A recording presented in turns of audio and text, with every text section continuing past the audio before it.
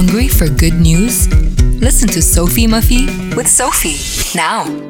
Brought to you by the Cosmopolitan Hotel. Call 01-513-514 and ask for the special monthly packages. The Cosmopolitan Hotel. High value, smart price.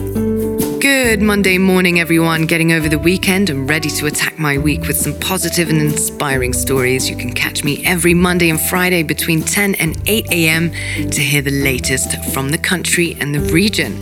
So to start off today's news segment, a brand new tool that detects congenital heart disease in fetuses was recently developed by Dr. Rima Arnout, a Lebanese-American physician and cardiologist at the BioHub Scientific Center in San Francisco. With the help of artificial intelligence, Dr. Arnout and her team made it possible to monitor ultrasounds in the second trimester of pregnant women and determine whether the fetus had developed any sort of heart failure. CZ BioHub founder and Facebook CEO Mark Zuckerberg congratulated the team in his recent status, stating that his brand new creation is 96% accurate in comparison to the current approaches that are as slow as approximately 30%. Up next, the US is developing a humanitarian aid package for the Lebanese public amid political gridlock and a spiraling economic crisis. Now, this is what a key US diplomat said last week. David Hale, who stepped down as Undersecretary of State for Political Affairs earlier this month, said the State Department's work on the assistance package was likely ongoing. As I was leaving office, we were working on developing a package, which I'm sure my colleagues are continuing to develop on an urgent basis and getting the support of the Senate. Now, that's what Mr. Hale said at a virtual panel hosted by the Middle East Institute. He also said, "We're ready to help, but we can't do it without a Lebanese partner." And he does agree to no bailout, but he also agrees that it is time to support the humanitarian situation in the country, a struggling country. Now, the Secretary of State, Antony Blinken, had asked Mr. Hale to visit Lebanon at the start of Ramadan last month in one of his last regional trips as Undersecretary, as the country's political and economic crisis has continued to deteriorate. Mr. Hale offered a grim assessment of the political elite's ongoing failure to form a government following his trip, during which he met the Lebanese leaders. He clearly said the population is suffering because the Lebanese leaders have failed to meet their basic responsibility and put the country's interests first.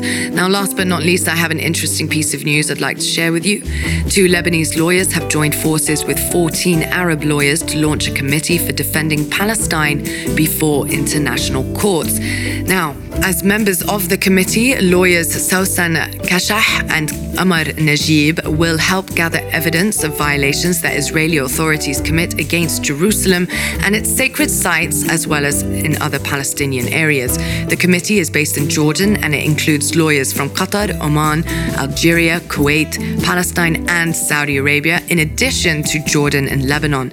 Gathered evidence will be submitted to the Office of the Prosecutor of the International Criminal Court to urge action against Israeli war crimes and human rights violations. The committee will also lodge complaints and file lawsuits against the administrations of social media platforms that fight any mention of the right to defend holy sites and the rights of Palestinians. The launch of this committee comes nearly a week after a ceasefire between Israeli forces and Palestinian fighters came into effect, ending 11 days of heavy fighting. After the conflict erupted, Lebanese President Michel Aoun condemned Israeli attacks on Palestinians, calling on the international community to intervene and put an end to hostilities. Now, on that note, I want to say that it is my mission and purpose to always provide a platform for women and activists gaining and breaking ground across the Middle East, both here on my show, Sophie Muffy, and my podcast, Live on X. You can hear from Arab women, artists, and activists who have won awards, work on inspiring others, and empowering everyone that come into their path.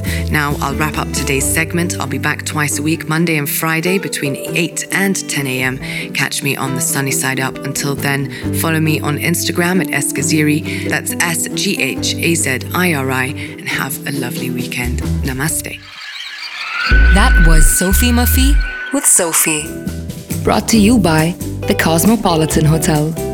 Call 01-513 514 and ask for the special monthly packages. The Cosmopolitan Hotel. High value, smart price.